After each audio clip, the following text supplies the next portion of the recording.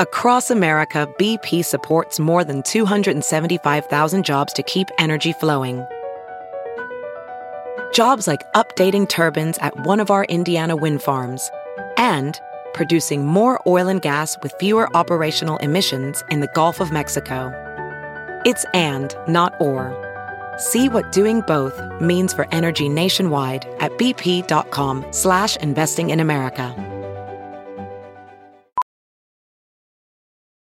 Professional welder Shayna Ford used VR training developed by ForgeFX to hone her skills as a welder. The more time that you spend practicing it, that's what separates a good welder from a great welder. VR training can help students like Shayna repeatedly practice specific skills. Virtual reality definitely helps because the more muscle memory that you have, the smoother your weld is. Explore more stories like Shayna's at meta.com/metaverseimpact.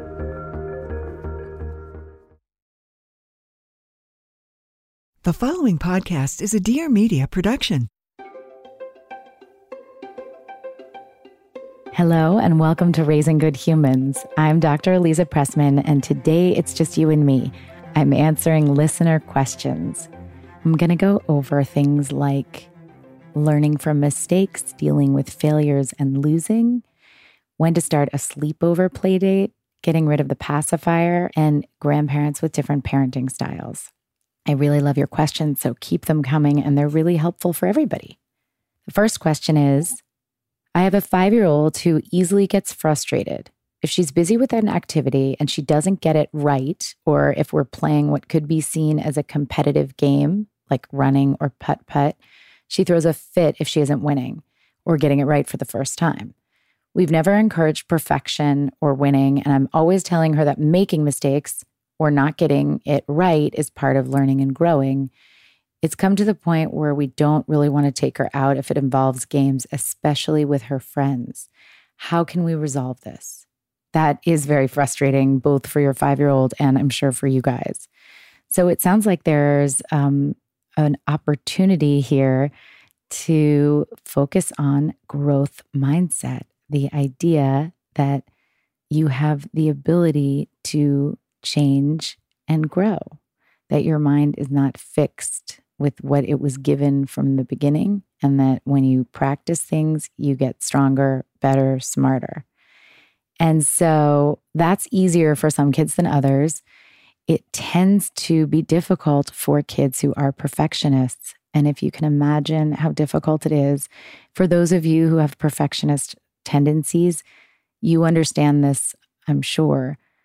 But imagine what it's like to think that you're supposed to get something right the first time, and how hard on yourself you would be, and how that might make you angry because you're having, a basic reaction, stress reaction to feeling like you failed. Sometimes it takes years of planting seeds and exercising those muscles, but you definitely can make a big difference.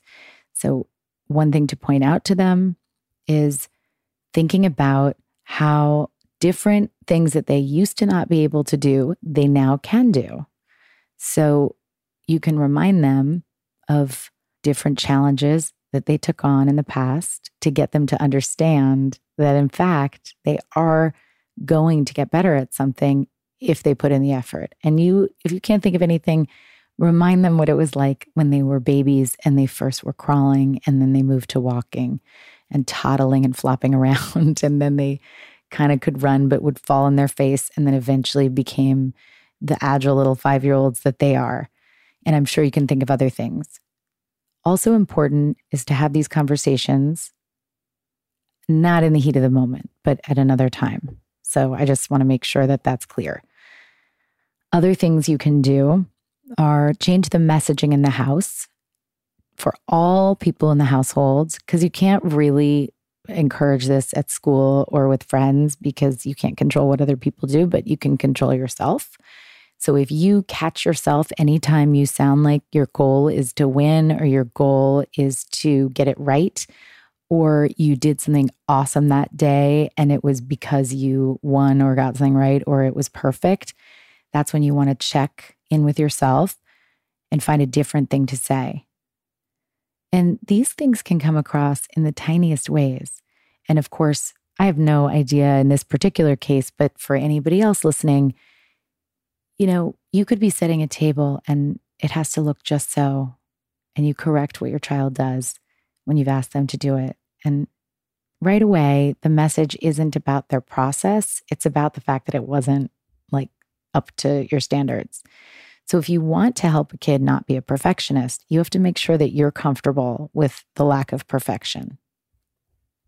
And that can be tricky. And by the way, that doesn't mean that they can't work their way up to setting a beautiful table. It just means that that's not what your focus is. Your focus is on figuring out what the process is. Some other things to do to work on having a growth mindset: get rid of erasers. Anytime a kid uses an eraser before the age of 6, so really up through kindergarten, get rid of erasers because it erases mistakes. That leaves a very clear message, and you don't have to say it, but the idea of an eraser says we don't even want to revisit those mistakes. We don't want to acknowledge them. We want them to go away. When really, if you want it to be a beautiful oops, which is what I borrowed from a book called Beautiful Oops, and I think it's an incredible idea. If you want to see a mistake as a beautiful oops, then you have to keep the mistake right there in front of you so you can learn from it. And you might even be able to make something better because of it. So get rid of those erasers. Even when your kids are spelling something wrong, they ask you how to spell something, ask them how to sound it out. Of course, if they're even 5-year-olds, they're just learning how to write. They should not be focused on spelling, but they sometimes ask. And if your child isn't, don't worry about it. They're still very young, but oftentimes they'll say, how do you spell something? Or they want to get it right. You want them to invent their spelling, to be creative about it, to think about the sound. And that's because when you sound out the words, you're really going to take risks if you're not worried about the spelling. You'll use bigger words. So you can develop a really rich language just from not having this attitude that you can't make mistakes. So it really is important for all sorts of growth. And you can model handling mistakes in a positive way. It's hard, again, in the moment, but it's great to help kids understand that mistakes are an opportunity for learning and practice, and that you really don't get to get really, really good at something without making the mistakes that help you figure out the key to getting better. So that's, again, something that you can model in your own acceptance of mistakes and continuing to practice and use different strategies if one isn't working. And also when you're praising your kids, praise process, not outcomes. So that it's not about anything at the end, it's about the process. That way, getting it right isn't something that you're going to even comment on. It's not even one of your goals. So it really can lurk in different ways. But in this particular case, this 5-year-old is exhibiting very overt perfectionist traits. And that's great news for you because you can help her really work on letting go of what is incredibly stressful to feel. It's no good to feel like you have to be perfect. The last thing I want to say about this is that when you lose and you can't handle it, it also makes you forget about what the other person is experiencing. Well, if I don't want to lose and this is so awful, why am I not concerned about how awful someone else would feel when I win? So the best thing to do, again, never in the moment, is, before the moment when you are planning to play the game, say, what's our strategy for when you win or lose? What's the plan? Because we can't freak out. We can't make someone else feel bad if we win, because then that's a bummer. And at the same time, if somebody is happy because they won, we don't want to take away that happiness because we're feeling angry that we lost. So what's a way to get through this at the end of the game where we're really thinking about the other person and also honoring our feelings? You might even ask them for an idea of something that they can do no matter what, win or lose. For example, a handshake to the opponent saying, "Good game. That's all. So those are my short suggestions, and keep on working on that. Everybody can work on a growth mindset for life because we're all a work in progress. And I will put in the show notes, actually, the book that I love so much, Beautiful Oops. It's December, so that means presents and thoughtfulness and fun. And you know where you can get that? Vistaprint, where I got a mug and I ordered a photo album because even though all my photos are on my iPhone, it's nice to have a really beautiful printout book. So you can just look at how your year was. And you know who loves those? Grandparents. You can also send out holiday cards, which are awesome and quick and easy. And all you have to do is go to vistaprint.com, choose one of their selections, like the shape you like and the styles you like. They have classic, they have modern, they have fun and festive holiday styles. You pick a shape, you pick a style, and you put your favorite picture there. You upload a photo from your phone. It could not make it easier. And then you just figure out how many you want and you order them with time to spare. Get your kids a mug with your mug on it. What a fun and ridiculous gift, especially for a teenager, because you know your teenager would love a mug with your face on it. They'd probably think that was hilarious and also ridiculous. Those custom calendars, those are gifts that keep on giving all year round. If you put awesome pictures of your kids with family members for 12 months a year and send that to them, they will thank you. They will love it. They will cry.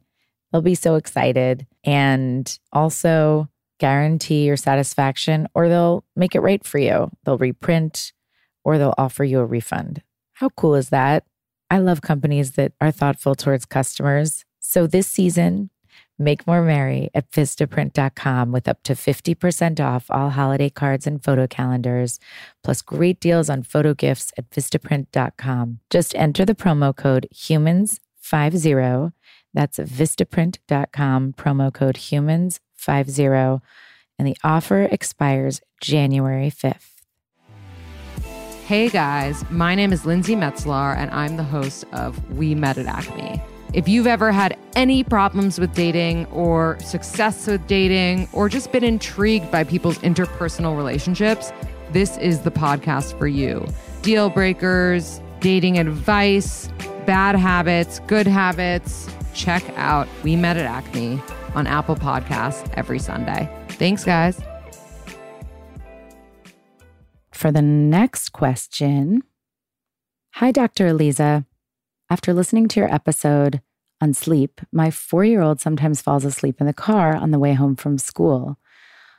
I bring him home inside when we get home, and sometimes he'll wake up and we have a normal evening, but other times he stays asleep, so I'll just put him in his bed.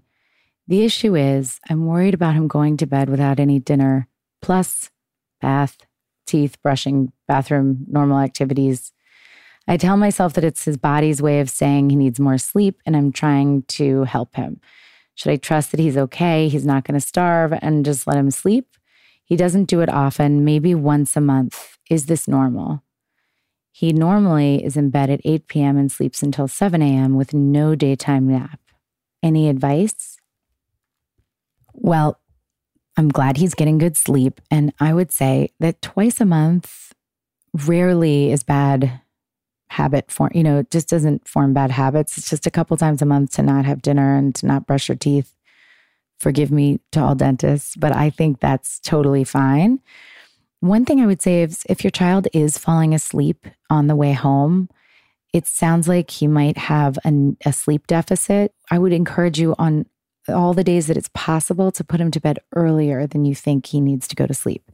Kids usually have a set wake-up time, but their bedtime can vary. And if you can put your child to bed earlier, he'll still wake up at the same time, but he'll get rid of that sleep deficit. And so you might not get into these situations. And I know that can be really tricky with timing of daycare and all of that. So you do the best you can.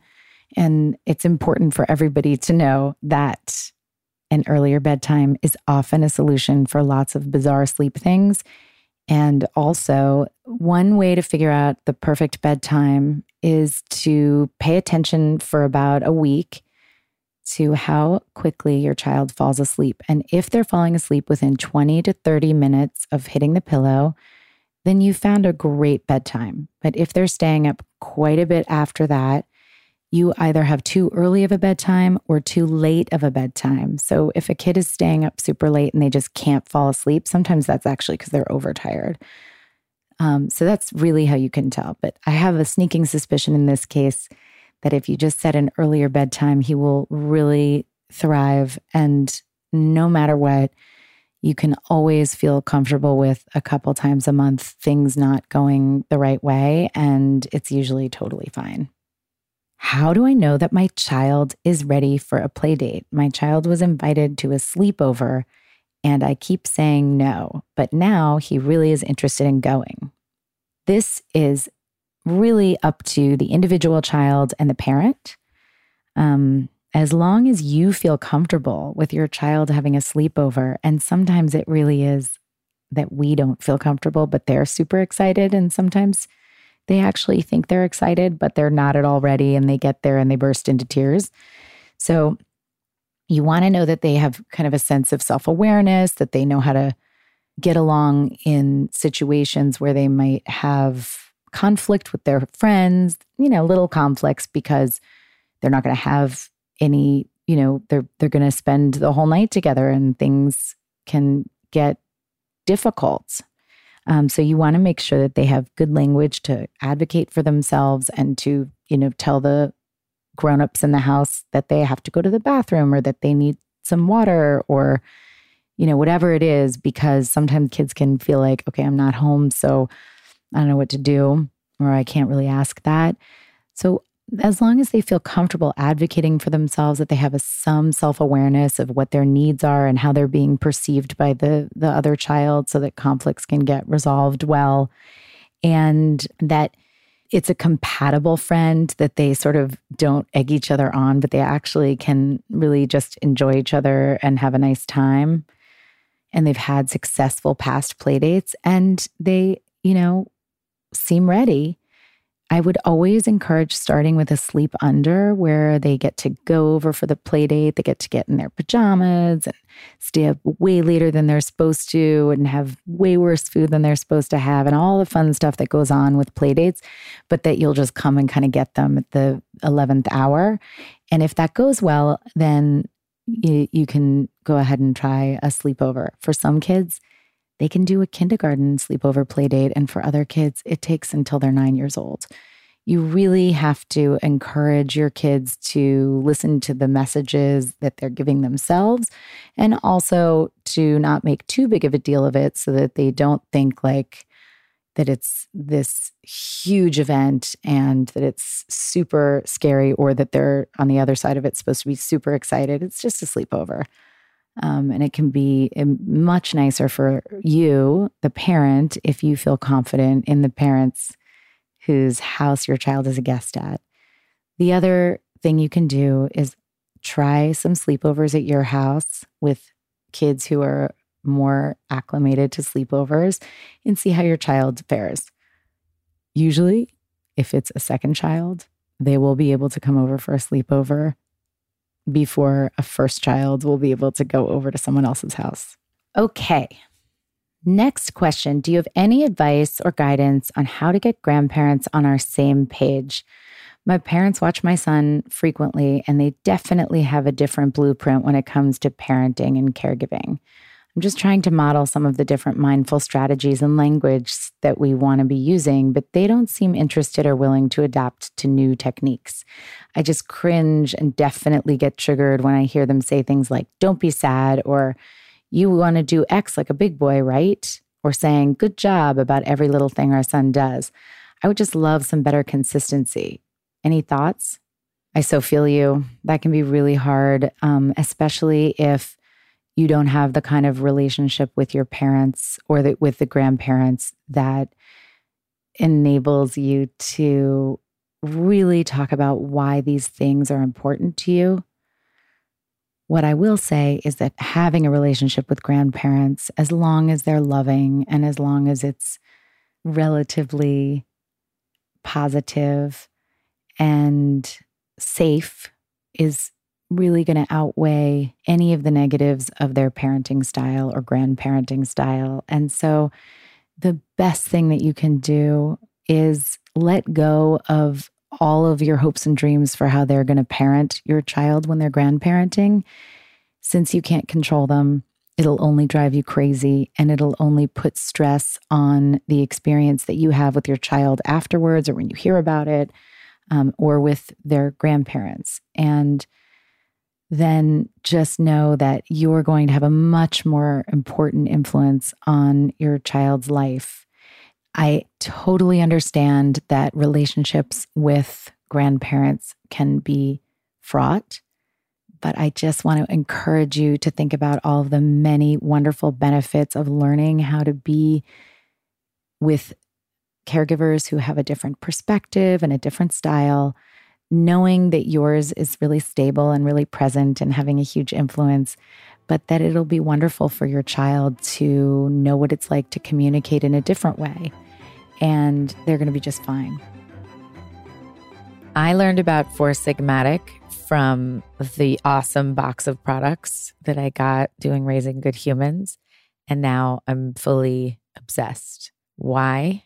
Because I love the Four Sigmatic packets that I can throw in my purse every day because it's healthy. It includes immune function supporting mushrooms and tastes just like coffee, not like mushrooms, ready to drink with hot water. Four Sigmatic mushroom coffee comes in mushroom chocolate, ground mushroom coffee, mushroom hot cocoa, mushroom coffee with lion's mane, superfood protein powder, ground adaptogen coffee, mushroom chai latte, mushroom coffee latte, golden latte with shiitake and turmeric. There's everything that you could possibly want in your morning drink in every flavor. Four Sigmatic mushroom coffee has half the caffeine of regular coffee, but it's truly magical. Personally, mushroom coffee is way easier on my gut, and it doesn't leave me with that awful jittery feeling. I don't have a crash. It's just good stuff. Just enough caffeine to get you going, but not so much that you're a spaz. And of course, we have a special offer for the Raising Good Humans audience. Receive 15% off your Four Sigmatic order. Just go to foursigmatic.com/humans or enter the code HUMANS at checkout. HUMANS.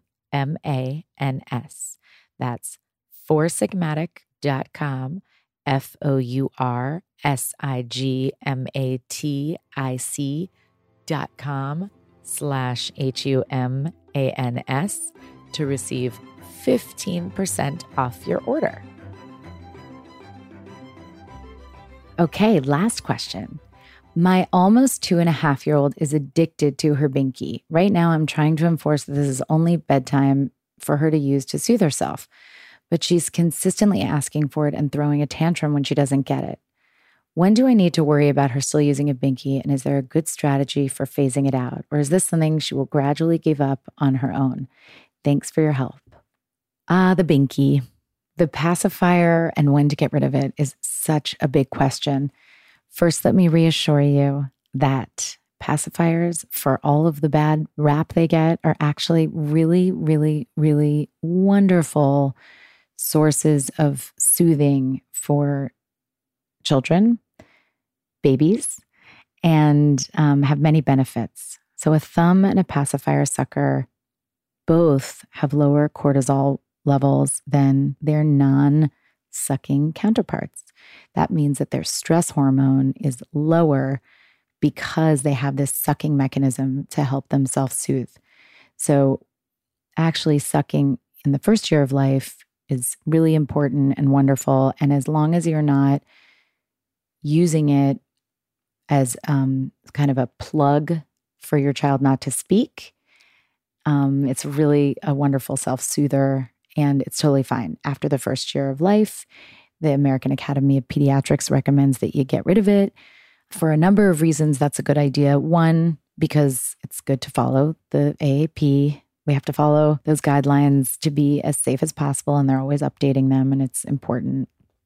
But also, if your child is not having the pacifier outside of the crib and it's just for bedtime, and they have good speech and no issues with ear infections, then only the dentist is going to be super bummed out that you've kept the pacifier for this long.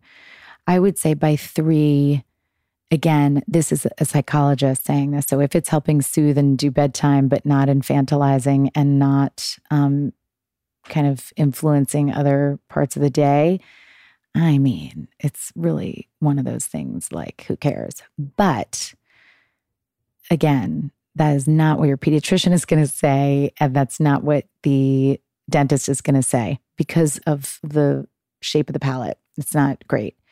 So I would say it's a good time to think about preparing to get rid of it. And there are a few ways you can do that. I find that at 1 year old, you can just dump it and make sure to do extra cuddles, but you don't really need to get into a deep process. At 2.5 to 3 years old, you really need to have a conversation about it. And you might even enlist your dentist and say, can you show a picture of the jaw and kind of why we need to not use pacifiers anymore? Sometimes that's oddly easier when they're just a little bit like in another few months.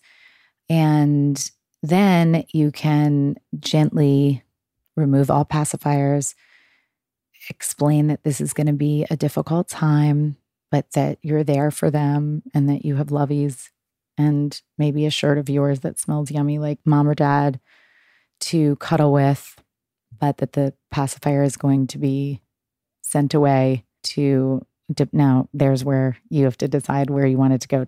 To the fairies? Does it go to other babies? Does it go to recycling? Totally up to you.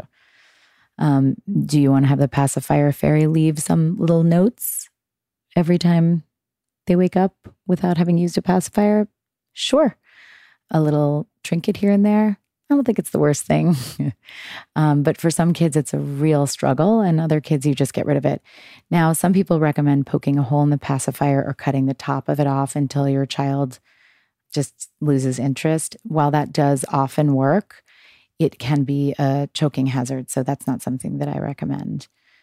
Anyway, I know that it's rogue, but as long as it's limited to the crib, it's not something to be super stressed about because there's going to be a time, and I wouldn't say a natural time. I think that, unfortunately, I think if you ask anybody who was a thumb sucker, they didn't stop for a very, very long time because their thumb is attached.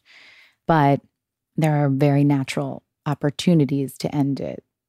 So when you switch to a big kid bed, you certainly don't want to transition multiple things at once because it can be difficult. So you want to give 6 weeks between transitions. But once you're in a big kid bed, it's kind of, not so conducive to pacifiers, and you can just get rid of them and explain again that you get to a certain point where you just can't, it's not healthy for your mouth, and the dentist can help you out with that. But I know this is a very controversial answer. I can just hear some of my colleagues getting annoyed because I'm picking their stress levels over and sleep, frankly, over some other things. But good luck. I know it's very painful, and you just need to cuddle a little bit more once you do it, and recognize that it can be difficult for a few days, and they'll get through it. I remember when my daughter had to give up her pacifier, she was saying, clearly I didn't dump it at age 1 because I'm admitting this, but she said, what will I do with my mouth? I remember she was really confused about what she could do with her mouth. And so she came up with different things, and that was it. It was sad, but it's going to be one of the challenges they get through to help them grow into kids who know they can take on challenges. Thank you for listening. Please continue to send in questions to my Instagram DM at Raising Good Humans Podcast. And if you enjoyed the show, don't hesitate to subscribe, rate, and review. Next week, my guest is Professor Gail Heyman. She is a researcher who publishes often on moral development and lying. So we're going to really talk about lying and the development of lying and responding to lying and the research on lying, all the stuff that people think about when they're imagining what to expect from their young children who start to tell fibs. Have a wonderful week.